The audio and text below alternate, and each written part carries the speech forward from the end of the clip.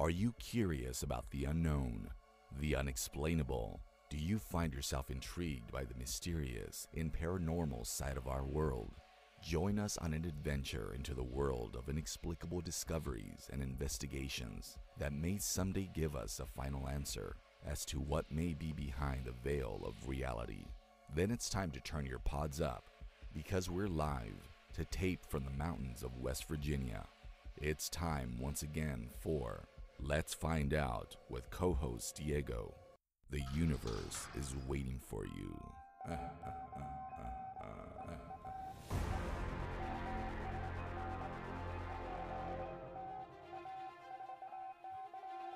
Live to tape from the mountains of West Virginia, it's another episode of Let's Find Out with co-host Diego. Thank you for taking this journey with me. On this episode of Let's Find Out, we're going to venture our way down the rabbit hole. Our guest has been an empath his whole life. His journey down the rabbit hole began at the age of 17 when he had a chance meeting and friendship with paranormal investigators Ed and Lorraine Warren.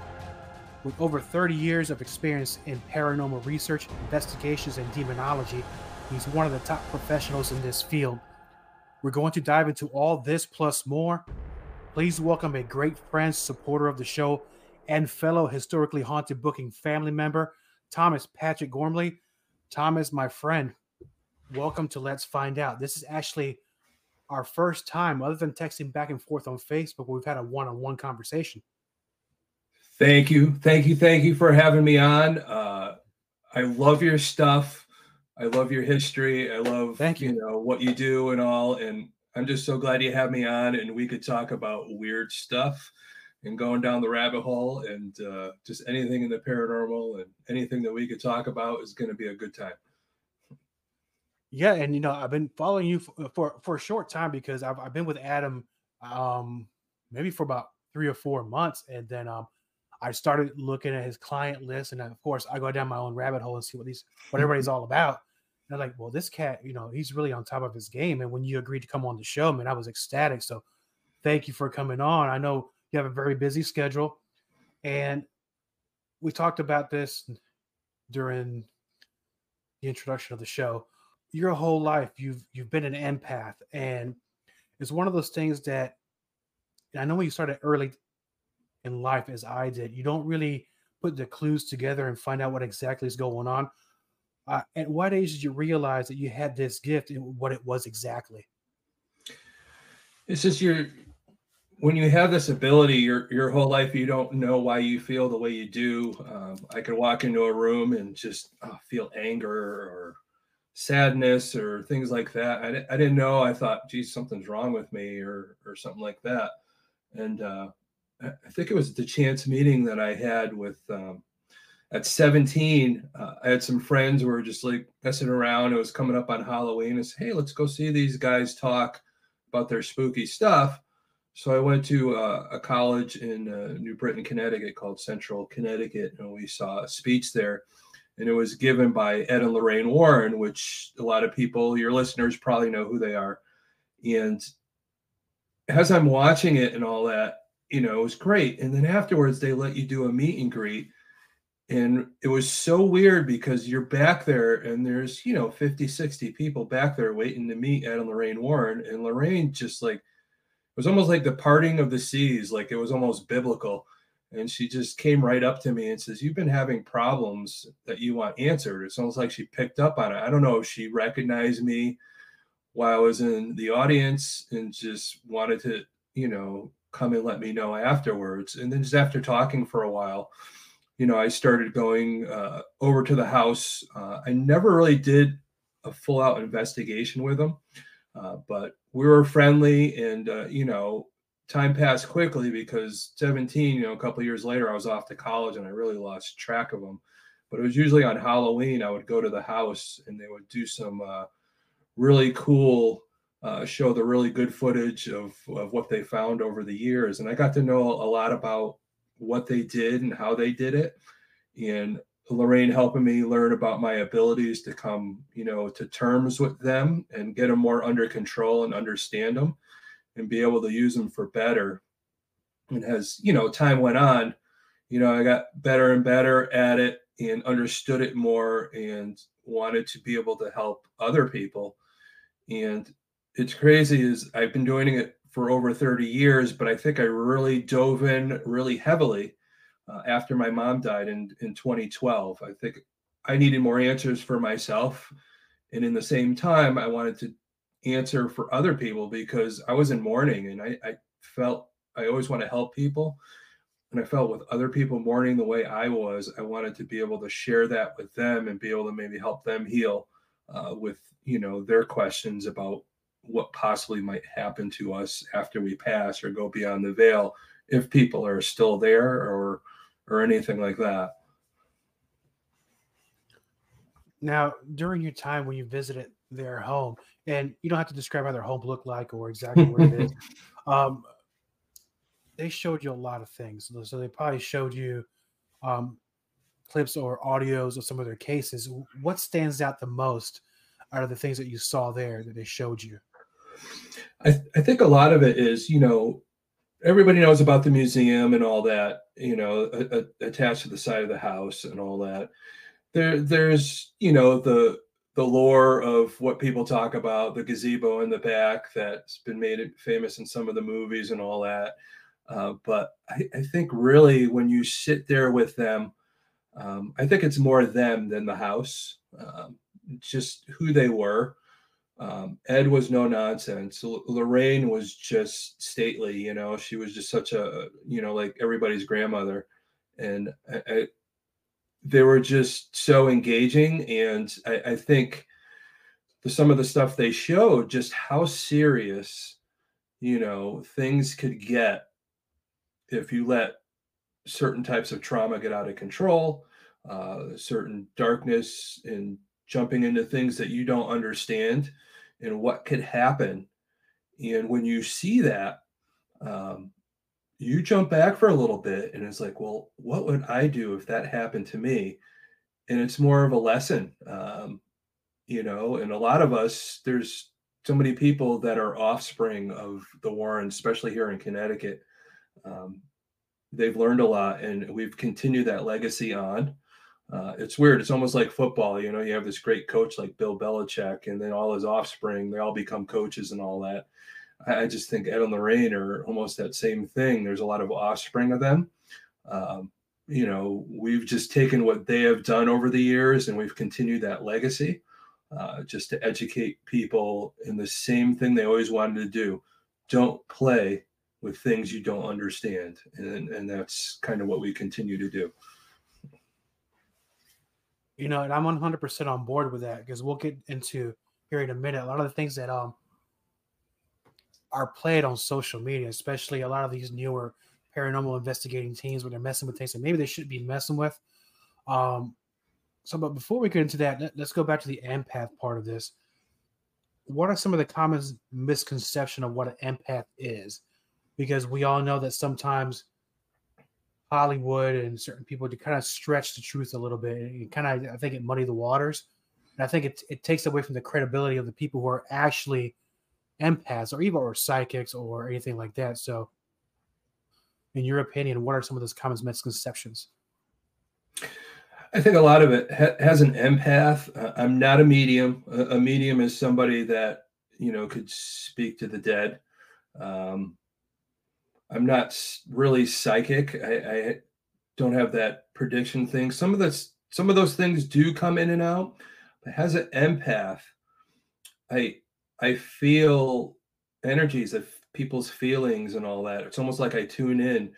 And I think as an empath, a lot of people that are empaths have been through a lot of trauma in life. So they have that extra spidey sense behind them. And they pick up on those things. And I think that's what it is. But occasionally being open to that, and you go into what I call like a more of a relaxation. I do open myself up to other things that are beyond empath, but I think everybody has psychic abilities. We're all born with it. We lose it over time. Person I worked with, she was a psychotherapist. And the thing is when, as a psychic, when you tune in, you go into what's called theta. That's how most people, tune in. That's the time when your brain is about to fall asleep or you're about to wake up. And that's when you're really in tune, and psychics and mediums are able to get to that stage like pretty quickly. And sometimes I find myself as an empath in that stage, and sometimes I'll see things. I've seen spirits sitting in my couch watching a show and just kind of relaxing, about to fall asleep, and I'll just see something walk through my door and all that. It's open. But being an empath, being able to feel the energies, it's almost like I tell people you're like a candle in the darkness, and things are like attracted to that light and they want to talk to you and all that. Unfortunately, I can't really talk to them without maybe some equipment, but I do feel their energy. I do feel them around me. I've had family members come to me. I think one of the other gifts that I have is I'm able to pick up on scents, knowing that somebody's there. I know when my father's parents, my grandparents are around, I could smell their house. I know they're around. Like my grandmother used to smoke, my other grandmother used to smoke cigarettes, and before she'd come back in the house, she would have a little mint. Like I have that cigarette mint smell. So I know she's around. Our loved ones never leave us. Love never dies. And they're always around us, even our ancestors and all that. They're there to guide us. And I firmly believe that. I know my mom's still around. My dad's still around, still trying to get me to go in the right direction. I know, being here, I don't always go in the right direction. I don't make the best decisions, but, you always got to keep that openness to it. And I've told people before, I'm not a firm believer in coincidence. I think anytime what we perceive as a coincidence happening, I think that's our loved ones, our ancestors, our spirit guides putting us back on the right path. And it's a lesson that we need to hear and listen to. So it's definitely one of those things. It's almost like they're trying to teach you from their past experiences and what to look out for, during the course of your life. Correct? Exactly. So you need to be open. Yeah, a lot of people say go at your gut sometimes and all that, but it's a little of all that. We have to be open and pay attention to what's going on around us. There's a lesson of everything. So, when my mom died, I knew she was around. Her favorite thing was butterflies. And it was in November, and I pulled into where I was working, and there was a monarch butterfly flew in on my front of my car. There's no reason for a monarch butterfly to be around in November because it's too darn cold. So, me's thinking, well, that's not a coincidence. There's a message there. And at the time, I was going through a lot at that moment in that November. I think there was a lot of changes going on, and I think she was letting me know there was changes going around and that she was there to support me. So that's what I picked up on, and it was very helpful. So knowing that family never leaves you and all that, you should never feel alone. They're there for you. Just be open to it. That's a beautiful thing that you said. Going back to something you said earlier, and forgive me if you answered this question.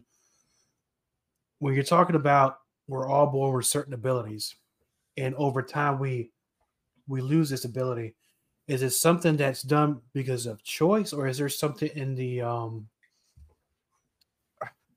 religious upbringing, or some people have that natural skepticism of what it could be? Yeah. Well, you're exactly right. When we're born, young kids, they have their imaginary friends and all that. They're very open to it.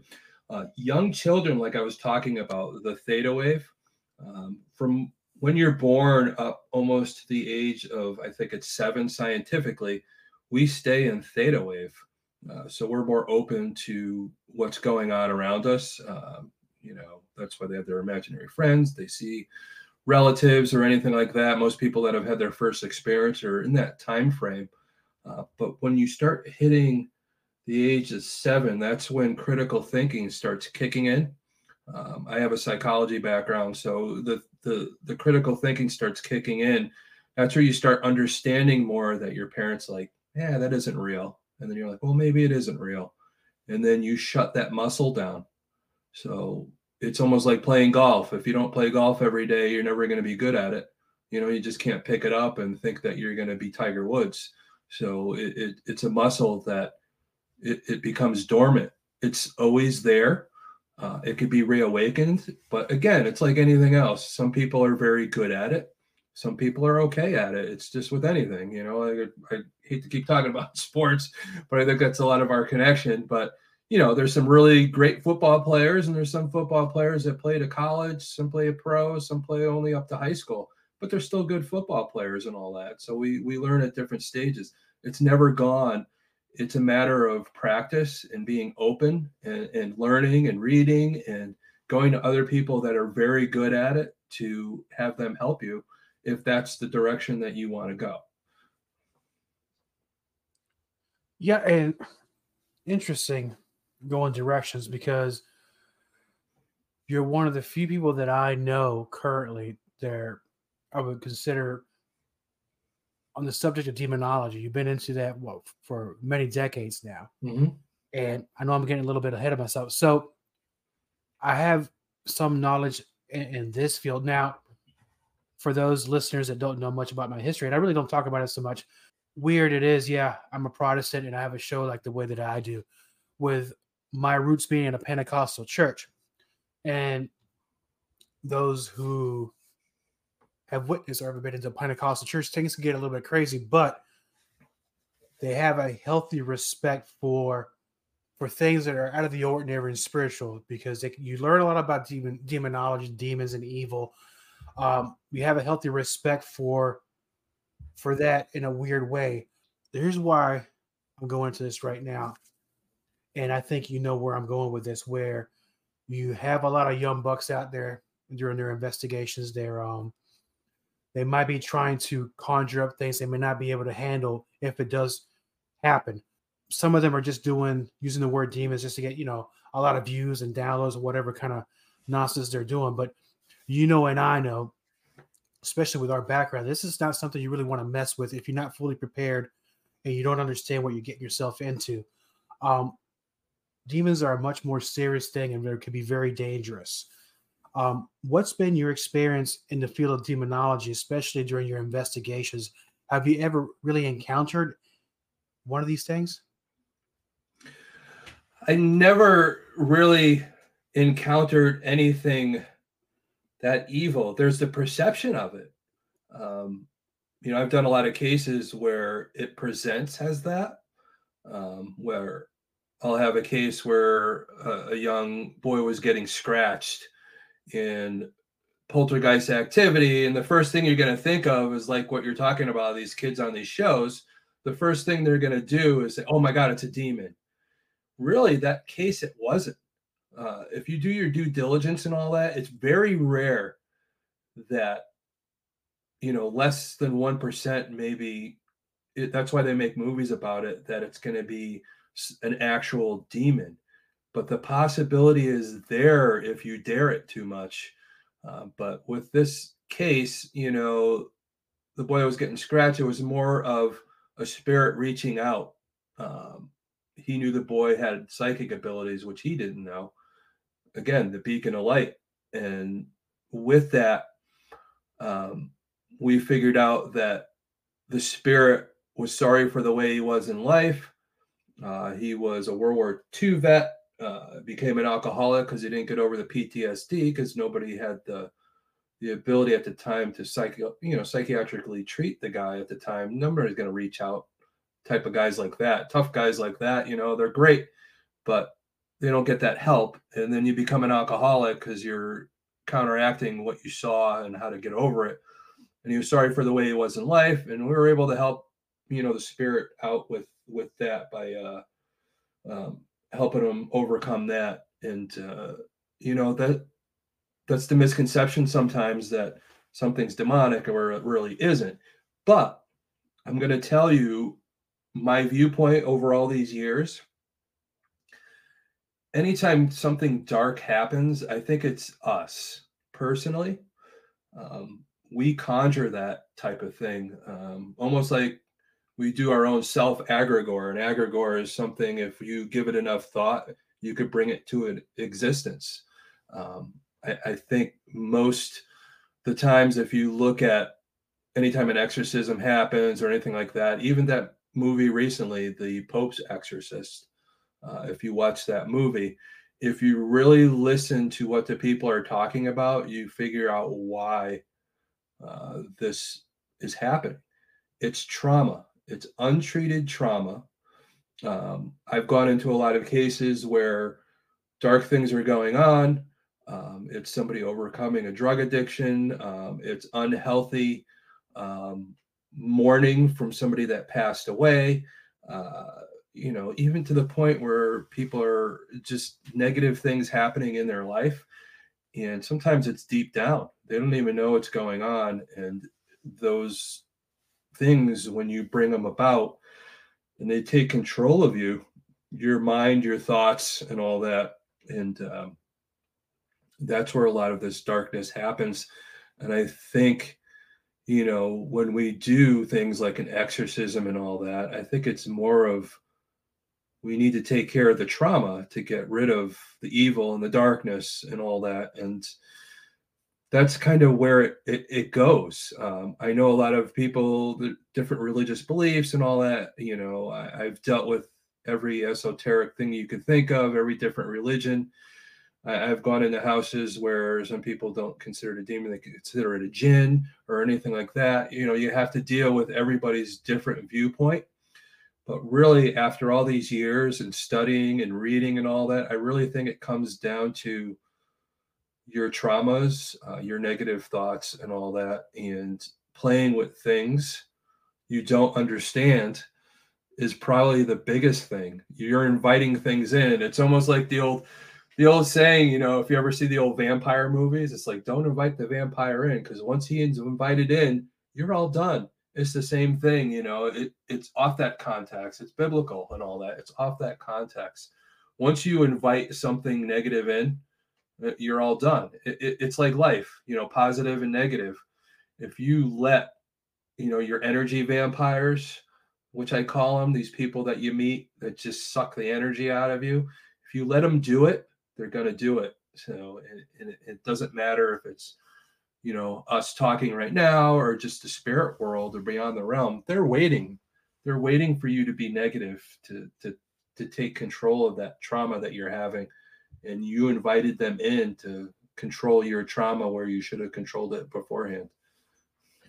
That's very interesting. So, in a sense, for these energy vampires, let's say they find a mark or a victim, sort to use I would like to use a better word, but I'm going to use that word victim. The negative energy that they've conjured up and is now has its own, I'm going to say consciousness or energy. That energy is going to want to feed more to be stronger. So, of course, it's going to task that person to attach itself to somebody else so it grows even stronger too. Is that what it feeds off of, somebody else's energy, and just keeps getting stronger and stronger? Oh yeah, exactly. An energy vampire just wants to break you down. It's funny. Those are the people that you meet. Sometimes there's people I was just like, I've run into a few of them. I've actually, it's funny. I had a manager that I worked with recently, and then I used to call him an energy vampire. It's just, you just don't know, why is this guy thinking this way? And I let him suck the energy out of me, and I should know better. But it's tough when you work with somebody on a regular basis. It's hard to protect yourself for a long period of time because, my normal job, I'm working, almost 12 hours a day, it's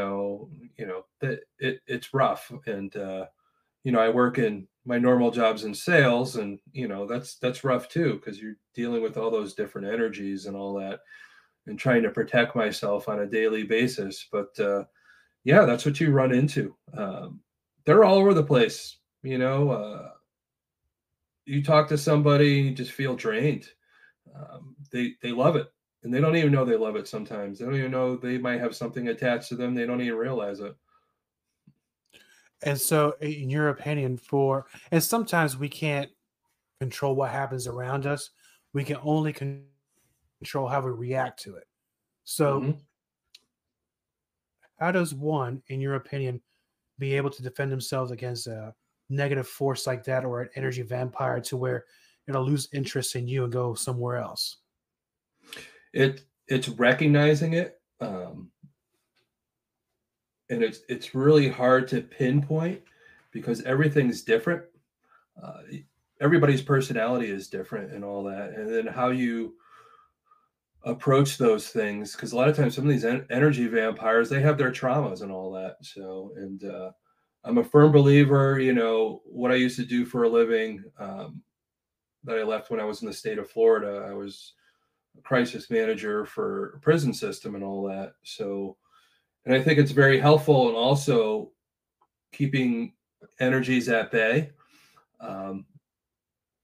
When in a crisis situation, if you know somebody's name, you have control over them.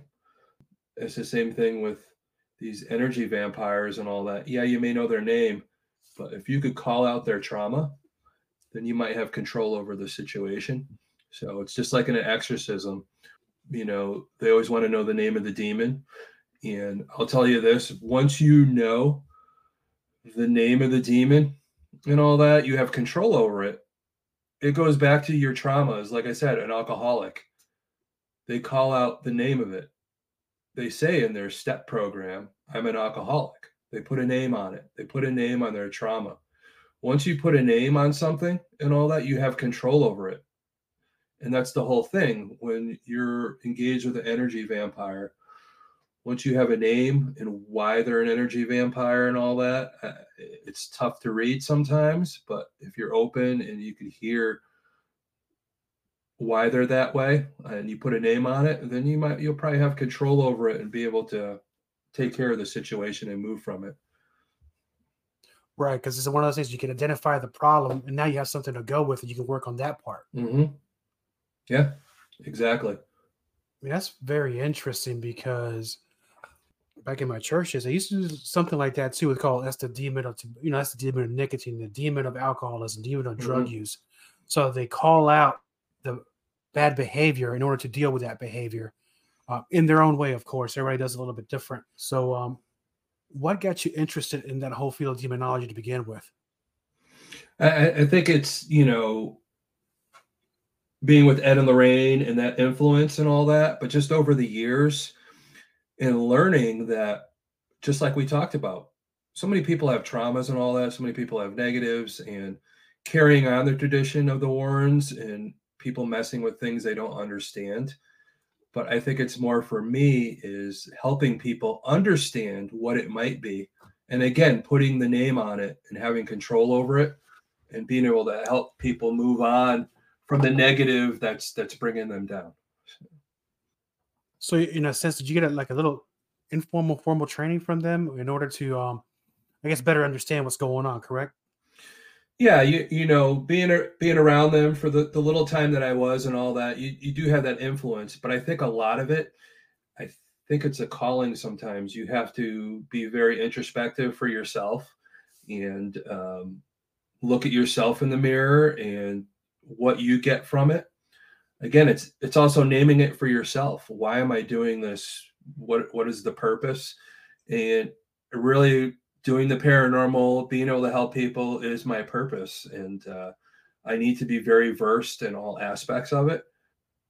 I know some people have their little niches, and I've talked about this before. The paranormal is almost like music. Some people like country, some people like rock and roll, some people like jazz and all that. They're all different types of music, but again, it's all music. Same thing in paranormal. Everybody has their niche and all that. But for me, I've been at it for a long time. I feel like I don't fit in a genre.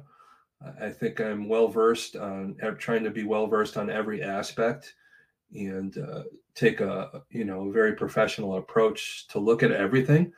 And I really appreciate everybody that tries to bring the paranormal forward. But again, I don't like the fake stuff that gets put out there.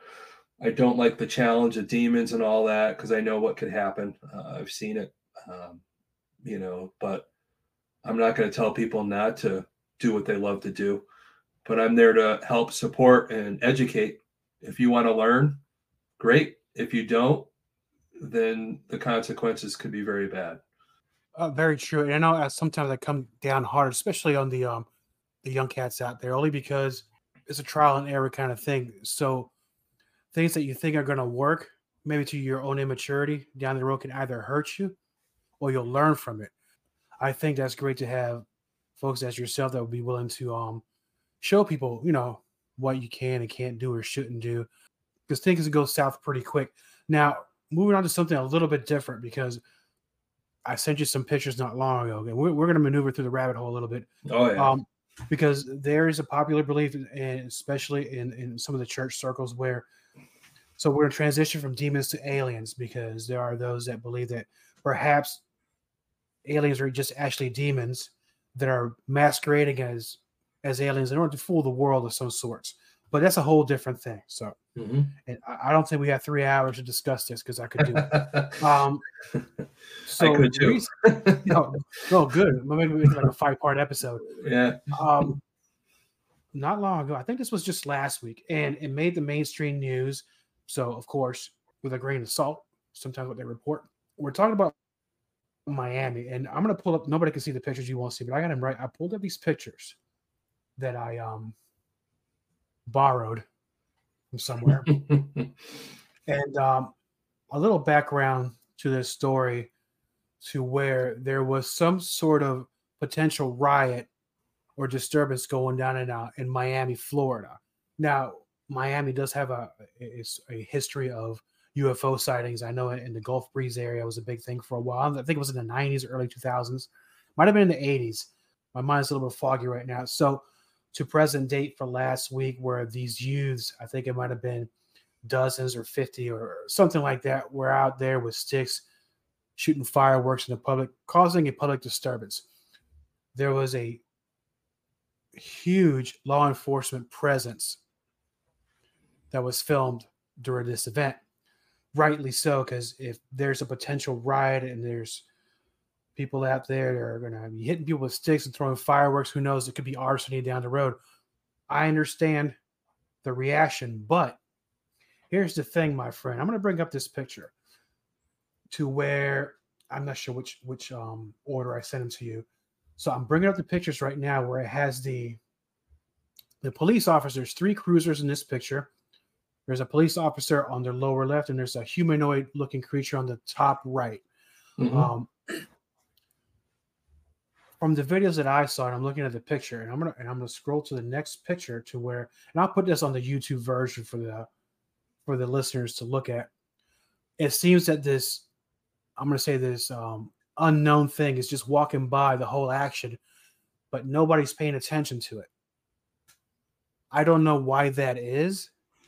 And for the millions of dollars have been spent on new cameras, whether it's a Bigfoot or an alien, you can damn well get a clear picture of anything. But I did see the video, and it did look like it potential. I say potential, but my question is this. Let me ask you this. I'm so long-winded. If this were an actual extraterrestrial or alien walking down the sidewalk in the middle of a potential riot, nobody pays attention to it. That's a little fishy to me. I don't understand that part. For me, looking at it and all that, it could go either way. Again, I get people that send me stuff all the time. Unless I was there and be able to see what's going on, I can't really say 100%.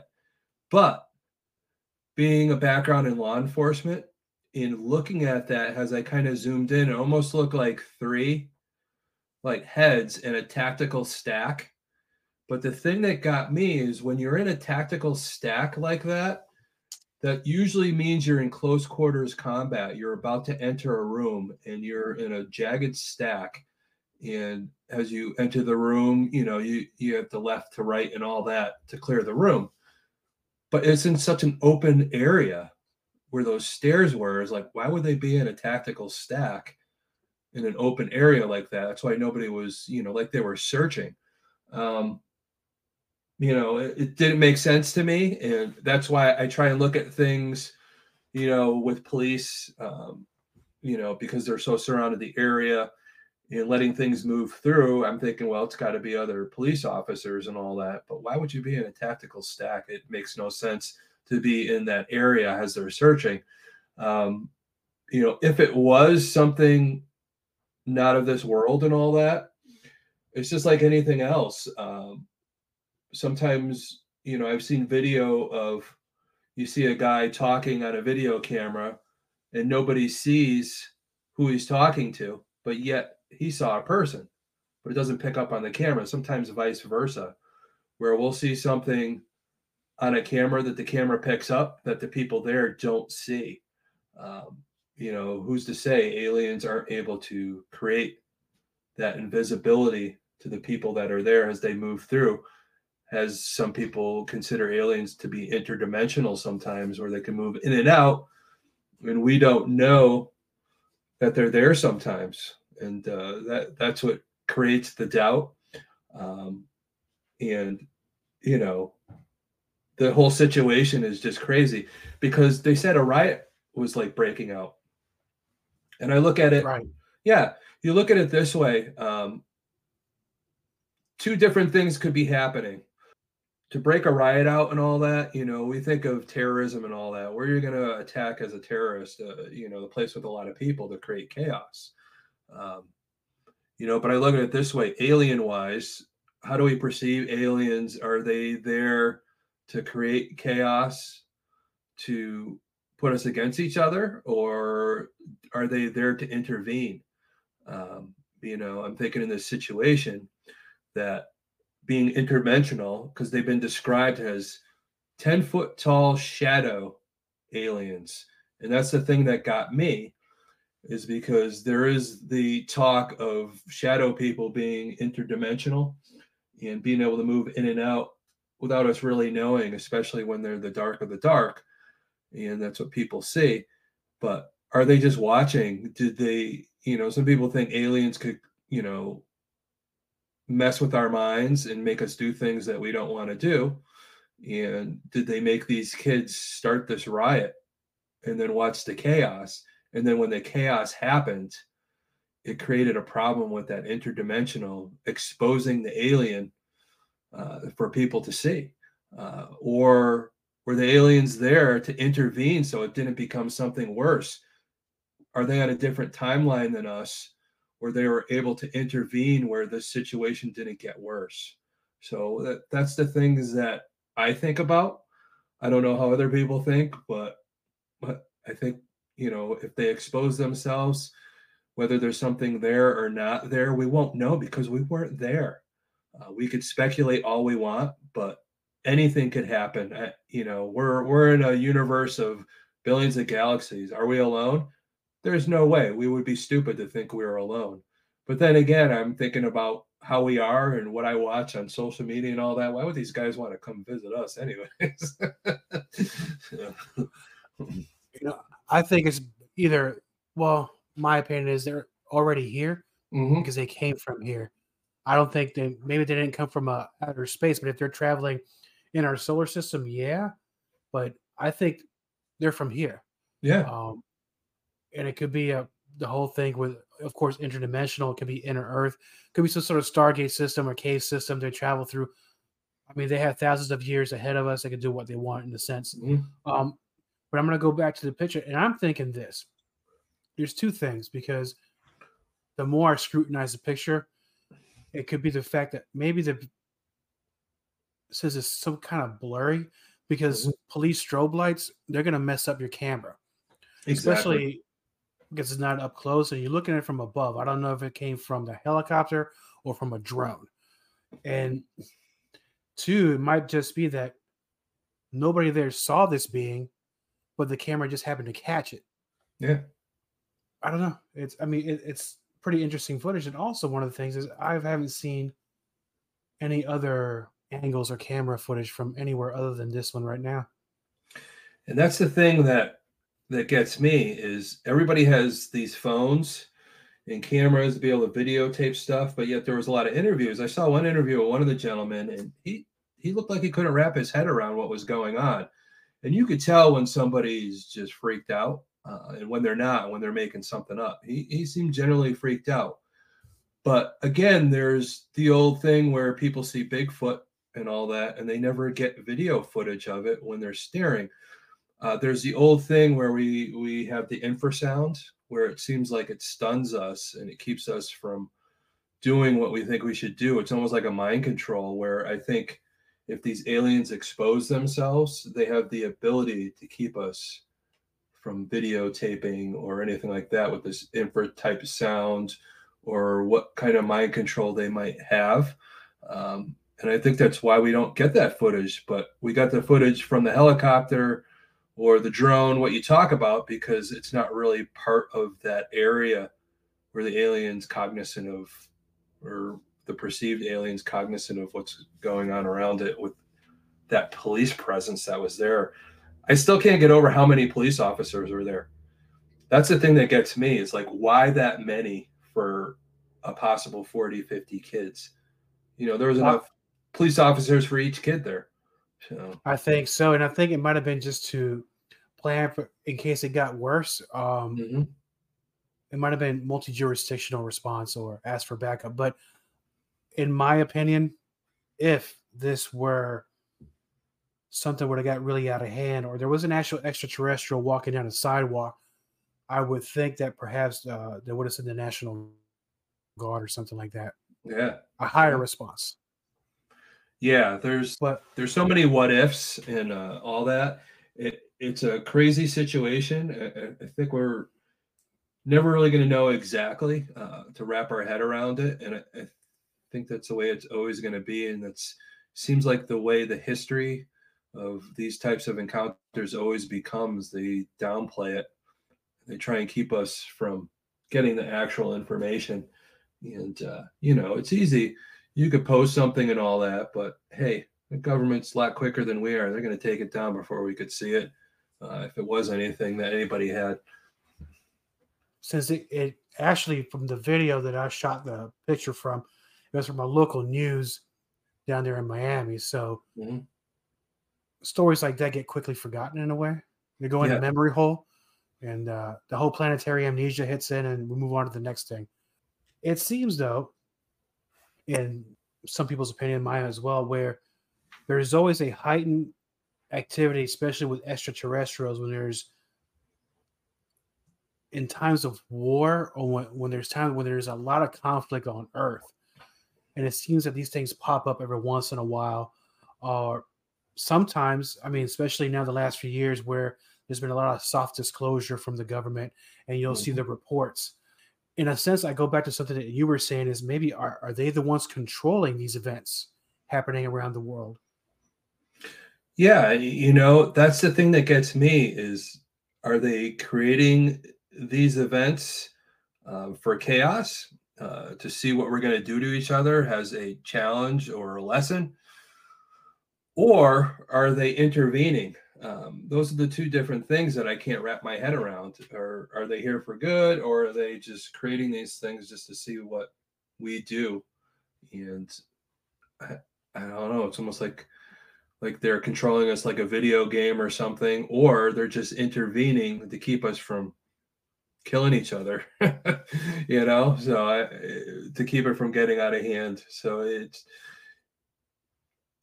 crazy. If they've been around for that long time, they want to keep things going in the right direction. Sometimes they might intervene or do things to move things in a different direction. So they already probably know. They probably don't have a timeline. They probably already know what's going to happen, and they're just moving it that direction.